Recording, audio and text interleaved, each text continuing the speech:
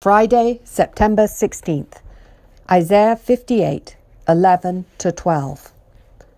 The Lord will guide you always. He will satisfy your needs in a sun-scorched land and will strengthen your frame. You will be like a well-watered garden, like a spring whose waters never fail. Your people will rebuild the ancient ruins and will raise up the age-old foundations.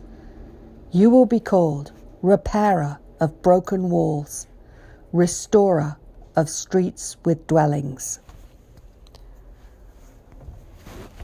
As I read these first few lines of these verses, I felt a sense of relief. I was ready for a refreshing drink, to lie back and let my Lord minister to me. Why? About a month ago, I had back surgery, and I still feel a need to be restored.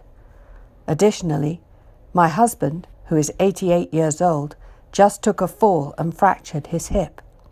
He is in rehab now and recovering, but our combined illnesses have raised a number of questions and require decisions to be made. Do I need guidance? You bet I do. The thing I love about my Lord is that he lets us know what he wants, what he expects of us, and what we can expect of him. He tells his people what is right and wrong about the way they are fasting. They don't need to wonder. We choose whether we will do it his way or our way. He lets us know what the results will be if we do it his way. Restoration. Every circumstance is different. How about you? Do you need restoring of a relationship? Restoration of your health?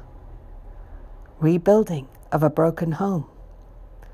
Restoration of your relationship with your Heavenly Father? Restoration would be his choice. What choice will you make?